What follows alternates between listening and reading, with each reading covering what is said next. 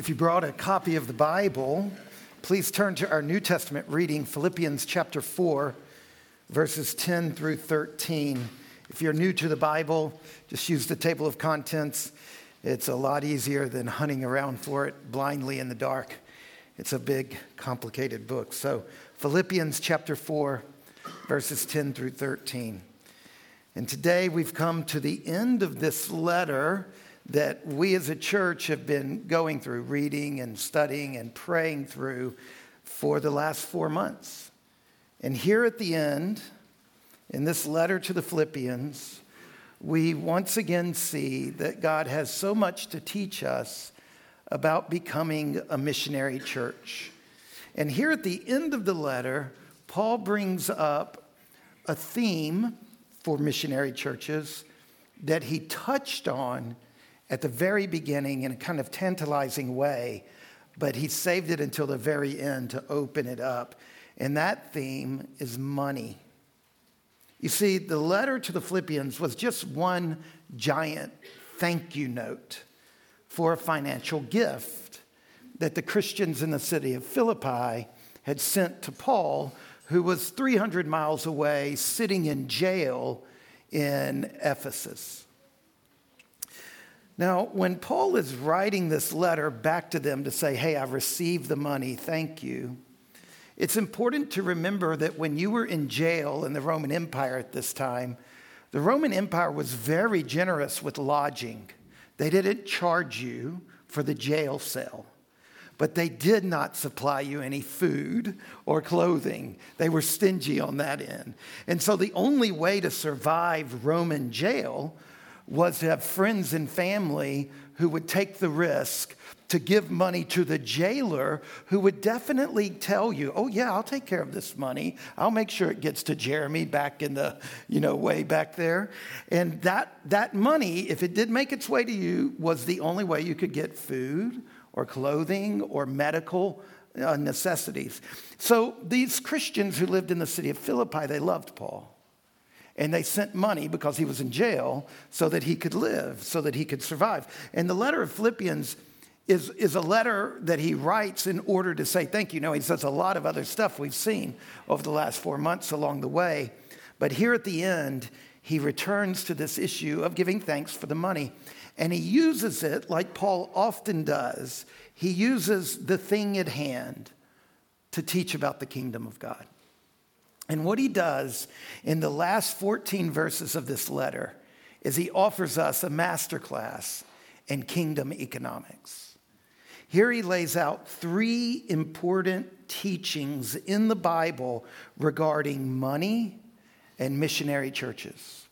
First of all, in verses 10 through 17, we're taught that the financial gifts of a missionary church are an act of partnership in the gospel. They're a way of partnering in the gospel. Notice verse 15. Paul writes, "And you Philippians yourselves know that in the beginning of the gospel, when I left Macedonia, no church entered into partnership with me in giving and receiving except you only." Now here he uses this word partnership. We're reading it in English. That's a translation. The original is written in Greek. And the Greek word here is koinonia. It's a word that most often is translated fellowship. If you're around Christians very much, you'll notice they talk in weird ways. They have weird little sayings. And one of the words they often say was, "It was lovely having fellowship with you." Well, no normal person uses that phrase. Only Christians do. And it normally means like friendship, warm human connection. But it often adds an element to that where money is a part of the relationship. In other words, this word partnership means friendship, family, caring for each other when we both have financial skin in the game of the relationship. You see, Paul first visited the city of Philippi about 5 years before he wrote this letter. And he visited the city as a missionary. And you need to just imagine this. This was the first time a Christian went onto the European continent. Paul was the first Christian to make his way into Europe. And the first city he lands in Europe is Philippi. And the first convert, he shares the gospel, the first person to convert and become a Christian in all of Europe is a businesswoman by the name of Lydia. And she's from the city of Thyatira, but her trade had brought her here to Philippi. And soon a couple of other people convert, and there's something like 30 Christians at some point. And this little group of Christians went under incredible stress and turmoil. Almost from the beginning, they were being persecuted. And the first group to mess with these Christians, to pick on them, to persecute them, were the business owners in Philippi. A business owner had converted. The gospel is about all of life, especially and including the way we handle our money. And because these Christians began to shift the way they were using their money, and they began to talk about this, it began to impact the GDP of Philippi. And so the business class was not going to go for that. So they had a trump card up their sleeve. And the trump card was if they spread a rumor that these Christians are anti-Rome, that they're rebellious against Rome, that they're going to try to incite it. If they in any way made the Roman army in that area think that they were up to no good, then the Roman army would crack down. And so the business owners spread this rumor that Paul and these Christians were really trying to lead a rebellion against Rome. So the local government, the army, they arrested the leader. They arrested Paul and his partner, Silas. They stripped them, beat them, and threw them into prison right there in Philippi. Now, if you've read in the book of Acts, God rescues Paul and Silas from prison by using an earthquake, and an angel opens the gates, and the jailer is watching all of this, and he ends up converting and becoming a Christian. And Paul and Silas get out of prison. They go to the jailer's house. They baptize him, his whole house. They go back to this early church. They check in with them, and then they say, sayonara, and they head on down the road to the next city to do all of this over again. And then 5 years later, Paul's been up to that, and he ends up in jail again. It's like a hobby. And he ends up in jail, this time in Ephesus. And the Philippians, who love him so much, they're so grateful because he told them about Jesus. He brought Jesus to them. The Philippians, they want to partner with Paul. They want Paul to keep doing this. So they send him money because if he can get money in jail, then he can keep living. And if Paul keeps living, Paul keeps talking like a motor mouth about King Jesus and the gospel. And one of the things about being in jail for Paul, because he was a Roman citizen, was he got a special guard assigned to him. 3 men chained to him on rotation. And if you're chained to Paul, the motor mouth is going to tell you about Jesus. And so if they can keep him alive, they can keep him talking. And if he keeps talking, the gospel keeps advancing. And so Paul, he gets the money, he can keep eating, so he can keep living, so he can keep talking, so the kingdom keep growing, and he writes this letter back to them to say, thank you for the money. Go back to chapter 1, verse 3. When Paul starts the letter, Philippians 1:3 says, I thank my God in all my remembrance of you, always in every prayer of mine for you all, making my prayer with joy because of your partnership in the gospel from the first day until now. And here it's the same word. It's koinonia. It's friendship that has economic skin in the game. That we're friends doing a project together. And the project they're doing together is what? The advance of the gospel. And then at the end of the letter, he says in chapter 4, verse 15, you Philippians yourselves know that in the beginning of the gospel, when I left Macedonia, no church entered into partnership with me in giving and receiving except you only. What we've got to see here, their money was used by Paul to pay the bills, buy food, clothing, medicine. But Paul said the money was partnership in the advance of the gospel. It's very important that we as a church recognize that when we give money when we give 10% of our income, and it's not a metaphor, it's a mathematical equation. It's income times 0.10. When we give that money out of obedience, God commands us to tithe to the church. It's not only an act of obedience. It's a way that we, the people in this room, we're piling our money together to partner together in the advance of the gospel. We're using our money for the gospel's advance. Now, what does our church do with that money? We know what Paul did. He bought some medicine because he had cuts. He bought some food because he needed to eat, right? He paid the guard to not beat him again or whatever. What do we do with the money? Well, our church is very, very generous. This year, the church is going to give something like $860,000. That's what our tithes add up to this year. What does our church do? Well, our church organizes itself by electing a group of people from the congregation to be something called the parish council. And it's a group of people in our congregation. It tends to be 8 to 9 people, 10 people, and they manage the money for the whole church.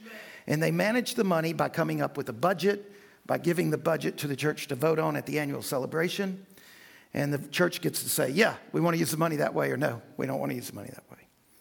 This year, the way our church, our parish council, decided to use the money and was voted on, 26% of our money is going to worship, to what we're doing right here. 23% is going to discipleship, to learning and teaching the Christian faith. 25% is going to evangelism and missions and ministry. 3% is going to that Christian word, fellowship. And 22% is going to administration.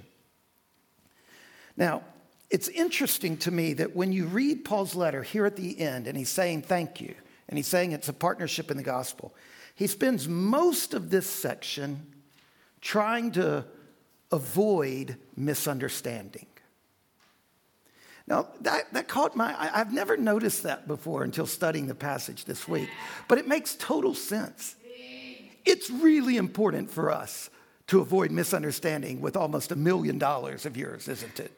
Like if you've ever given a big gift to somebody or a painful gift, it's so important to say, to know what this is about and how this is playing out. So what Paul does, starting in verse 10, is he tries to say, okay, you gave a lot of money. Let's make sure you know and I know what this was for and how it's being used. And what he says is, in verse 10, I've rejoiced in the Lord greatly that now at length you've revived your concern for me. Apparently, the Philippians had committed to a 5-year capital campaign or something. When Paul was there, they had committed to giving money, and they had stopped giving money. And now, after a while, suddenly money comes back again. And Paul says, I'm so glad that you've done this again. And then the first thing he does is, right after that, he says, you were indeed concerned for me. You just didn't have an opportunity. In other words, he's saying, look, that wasn't like a southern genteel woman's passive-aggressive way of saying, where's the money been? I really mean, I understand that you haven't been able to give. Life happens, right? We make commitments with our money, and sometimes stuff happens, right? And we can't see the future. We can't know the future. For some reason, they had ongoing concern, but they had an ongoing inability to give the money. And now finally, they've given it again. So when Paul says, thank you for sending this, it's been a long time, he quickly says, oh, wait, I'm not trying to insult you that you had lost concern for me.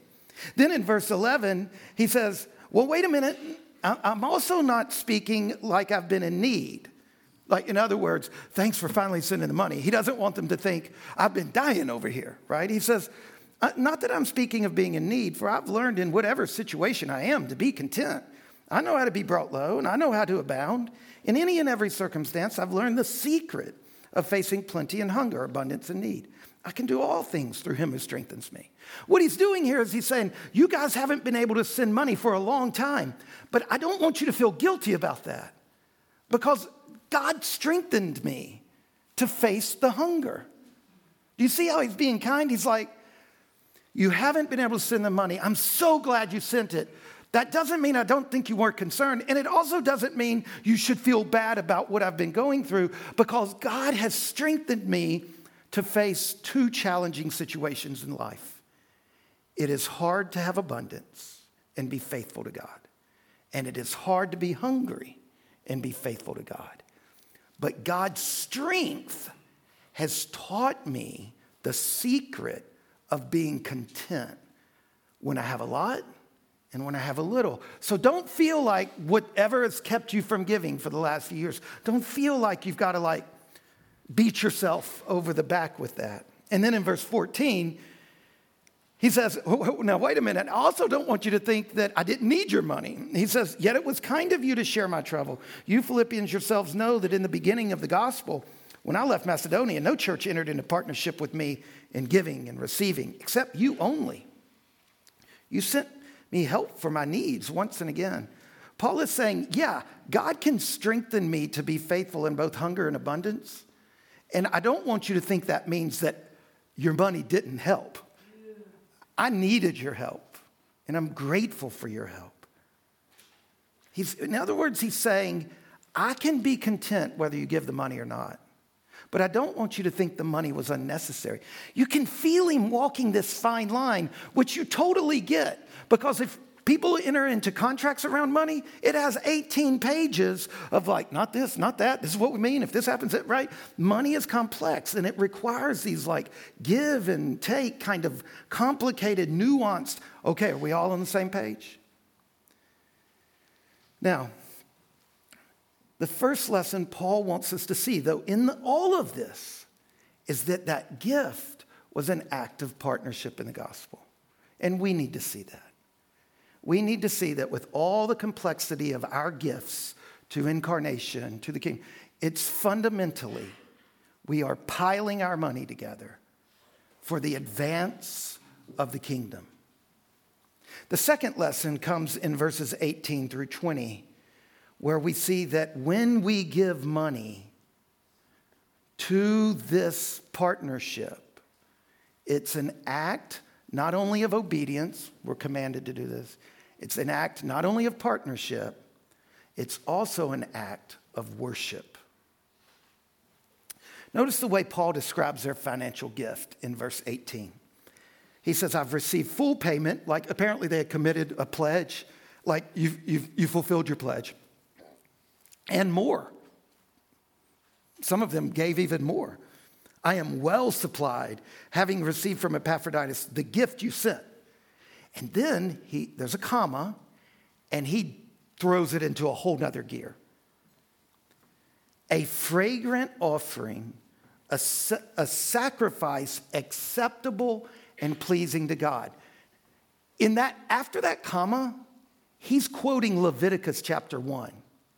He's describing, remember, they gave him money, and he calls it a gift. But then he says, comma, it was actually just like when Israel brought its most expensive gift, a bull, and gave it to the priest. And then verse 9 says, and God receives it as a fragrant aroma. That's worship language. So Paul does this amazing move where he's basically saying, it hurts to give 10%. It hurts to give. When I add up how much money my family has given, and I look at my kitchen that's got a drawer missing here and a door that doesn't close there, and we have easily given enough money to renovate our kitchen. It hurts. And sometimes I think about that. And sometimes I think about, how much did we give this year? What were some things we didn't do this year that could have easily covered? Paul says, these gifts that you give that are partnerships in the advance of the gospel, I know it hurts. I know that Janelle and I, we live a lower kind of economic lifestyle than our peers who make the same amount of money and aren't Christians. Because we give. And it hurts. And Paul says, God knows. And he not only knows, he doesn't just pat you on the head and say, Well, wasn't that good for you? He receives it as a fragrant offering. It blesses him. He receives it as an act of worship. You see, I love how he uses the word sacrifice as a double entendre, right? On the one hand, giving generously, 10% and more, is a sacrifice, isn't it? On the other hand, it's a sacrifice to God. Like, it's not only a sacrifice to me, it's a thing God receives as an act of worship. Now, look at verse 19.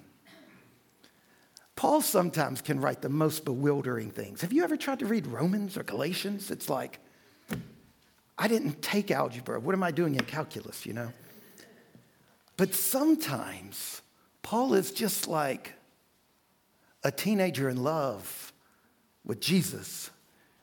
And my God will supply every need of yours according to his riches and glory in Christ Jesus. My God, he says. Look, what Paul is doing here is he's talking about the dance of worship. We come with our sacrifice. God receives it, and he's not stingy about it. He pours out back onto us. He will supply every need. Look, I can tell you as a personal testimony, you cannot outgive God. My wife and I, we have given so much to King Jesus, and he has given so much back.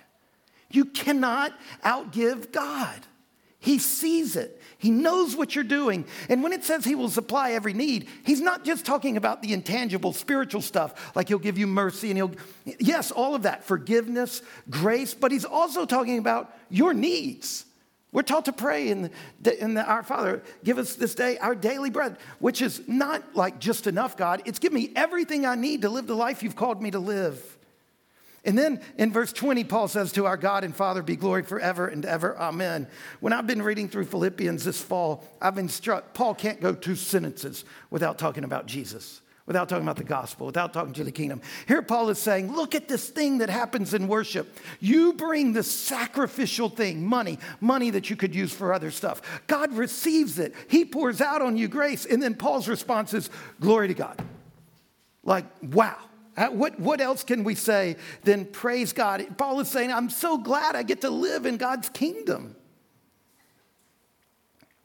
That's the second important teaching regarding money in the missionary church. Our tithes and offerings are a partnership in the gospel, and they're an act of worship. And lesson number 3, our financial gifts are a sound investment.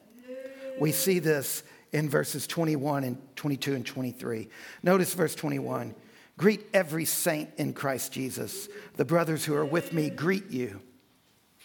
Now think about this for a minute. The brothers who are with me greet you. When Paul got to Philippi 5 years ago, there were no others. The Philippians were the only Christians in Europe. And now Paul, 5 years later, is saying, hey, there's been more. You're not alone in this. Your investment, your partnership, the gospel has moved forward. Other people have come into the faith. Do you know that our church started 13 years ago? And from that day until now, we have helped, through our money, 16 churches start. In 2010, there were a group of us, some of us in this room, who started Incarnation. We piled our money together, and this church started. A few years later, some of our people and our money, we planted a church in East Rockingham, Church of the Lamb. A year after that, we helped start an Arabic-speaking church that's in our congregation, Cush. And a year or two after that, some people from our church, we started Holy Cross in Crozet. About a year after that, our parish council supported and helped financially a Mennonite church start in Harrisonburg, Mosaic of Grace. About a year after that, a bunch of people from our church, we started a church in Stanton, Restoration. A couple of years ago, We used our money and our resources to partner with others to help plant Resurrection, a church in Charlottesville. Now, Cush, this Arabic-speaking church, along the way, they themselves have started 7 churches up and down the eastern seaboard. Luke, our very first curate, left us and went to Texas and helped plant a church there. And now he's helping another church that had died be revitalized. And right now, our pastors are helping a Lutheran church in Harrisonburg get started. Planting churches costs a lot of blood, sweat, and tears, a lot of money, a lot of time. Our money has done amazing work. And so in verse 22, all the saints greet you. We're not alone. The gospel's moved forward. And then look what he says, especially those of Caesar's household. It's one of my favorite sneaky things that Paul does in his letters, especially those of Caesar's household. Caesar's household, that's the army. Those are the guards that are holding Paul in prison, right? Remember, the Philippians are a church in a Roman colony, and they're being persecuted by Rome. And Paul is sitting in a Roman jail being persecuted. And Jesus was killed by Roman soldiers. And yet, people in Caesar's own household are converting. The gospel is penetrating into the very heart of the Roman imperial apparatus. Concealed in that little phrase is a powerful symbol of the day when even Rome, the seat of imperial power, every knee shall bow and every tongue confess that Jesus is Lord. This year, through our Rector's Discretionary Fund, so we take up this special offering on fifth Sundays and special services. This is in addition to our tithes. You have given $84,000. We've given it all away almost. Very little is left. 8% of that is going to help people with therapy and counseling. 6% of that is going to help people avoid being kicked out of their rental locations because they're behind on rent. 2% for temporary lodging. 2% to help people with utilities. 11% has gone to help teenagers go to youth camp who needed some financial help, and help adults in our church to go to conferences that would be good for them. 5% of that $84,000 has been used for medical and dental care. 11% for just a whole bunch of things, like somebody's house burned down. It didn't help with the burning of the house. It helped with the recovery, gas, daily supplies at Walmart. 56% of that $84,000 we've given to immigrants and refugees, establishing citizenship, helping to secure apartments, our brothers and sisters in Cush. And the list goes on.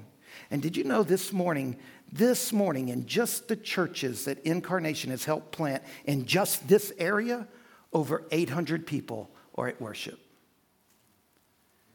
That doesn't even count Bishop Andudu, who we support through all of this, baptized 1,000 people into the Christian faith in Sudan this year. Our money is being used.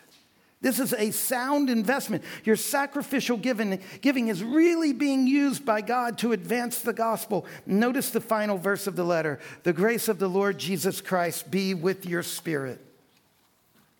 Remember how I said that 26% of our money went to worship in this room, paying these bills, keeping this room up, paying salaries of some people who do some things in here? Every Sunday when we gather and worship, we receive grace for the journey. By the way, that's what that line is. You know, at the end of our service when we say, go in grace and peace, love and serve the Lord, we got this from this. This letter that Paul wrote to Philippians was read in Sunday in worship, and the last thing they heard was grace. Grace to you.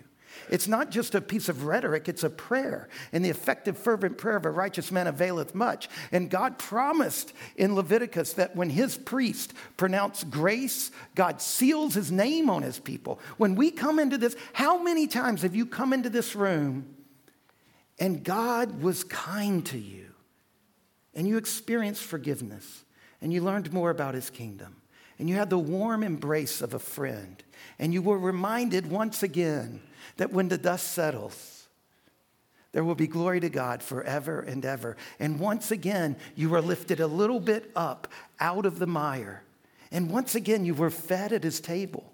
And once again, you sang the praises of God, and you just knew that God is God and you are here and he loves you. Think of all the grace that has been poured out into your life. When we give our money, it's not just a partnership in the gospel, and it's not just an act of worship, it's a sound investment. The gospel's moving forward. Grace is being poured out. People are being taken care of. So that's the third lesson. In so many ways, our financial gifts are a sound investment. And like Paul said, the fruit increases to your credit. 3 lessons on money in the missionary church. Now look, I feel this kind of, first of all, if you're a guest, I'm sorry you showed up on the day I'm talking about money. How awkward is that? And those of you who brought friends, you're just sinking down. Yeah.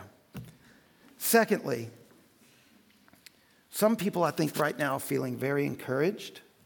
And I know that some people right now, I know that this can be like just heavy, like you feel guilty because life circumstances get in the way. Here's what I hope from this passage. I hope for me and my wife. I hope for my children. I hope for you.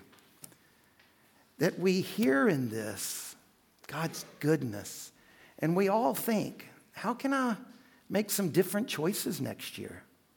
How can I commit to one less streaming service? How can I recognize that when I encumber myself to mortgage and car note, I am pre-committing my money?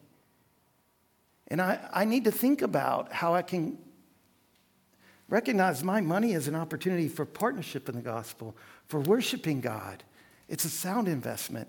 And don't look at this as like bad. Pray and just say, God, I wish I'd made different choices so that I could give more. Help me this year to just like 1 degree better. Like God, Psalm 103, he remembers we're made from the dust. He gets it. He knows. You hear that? Riley said, right on. Let's pray.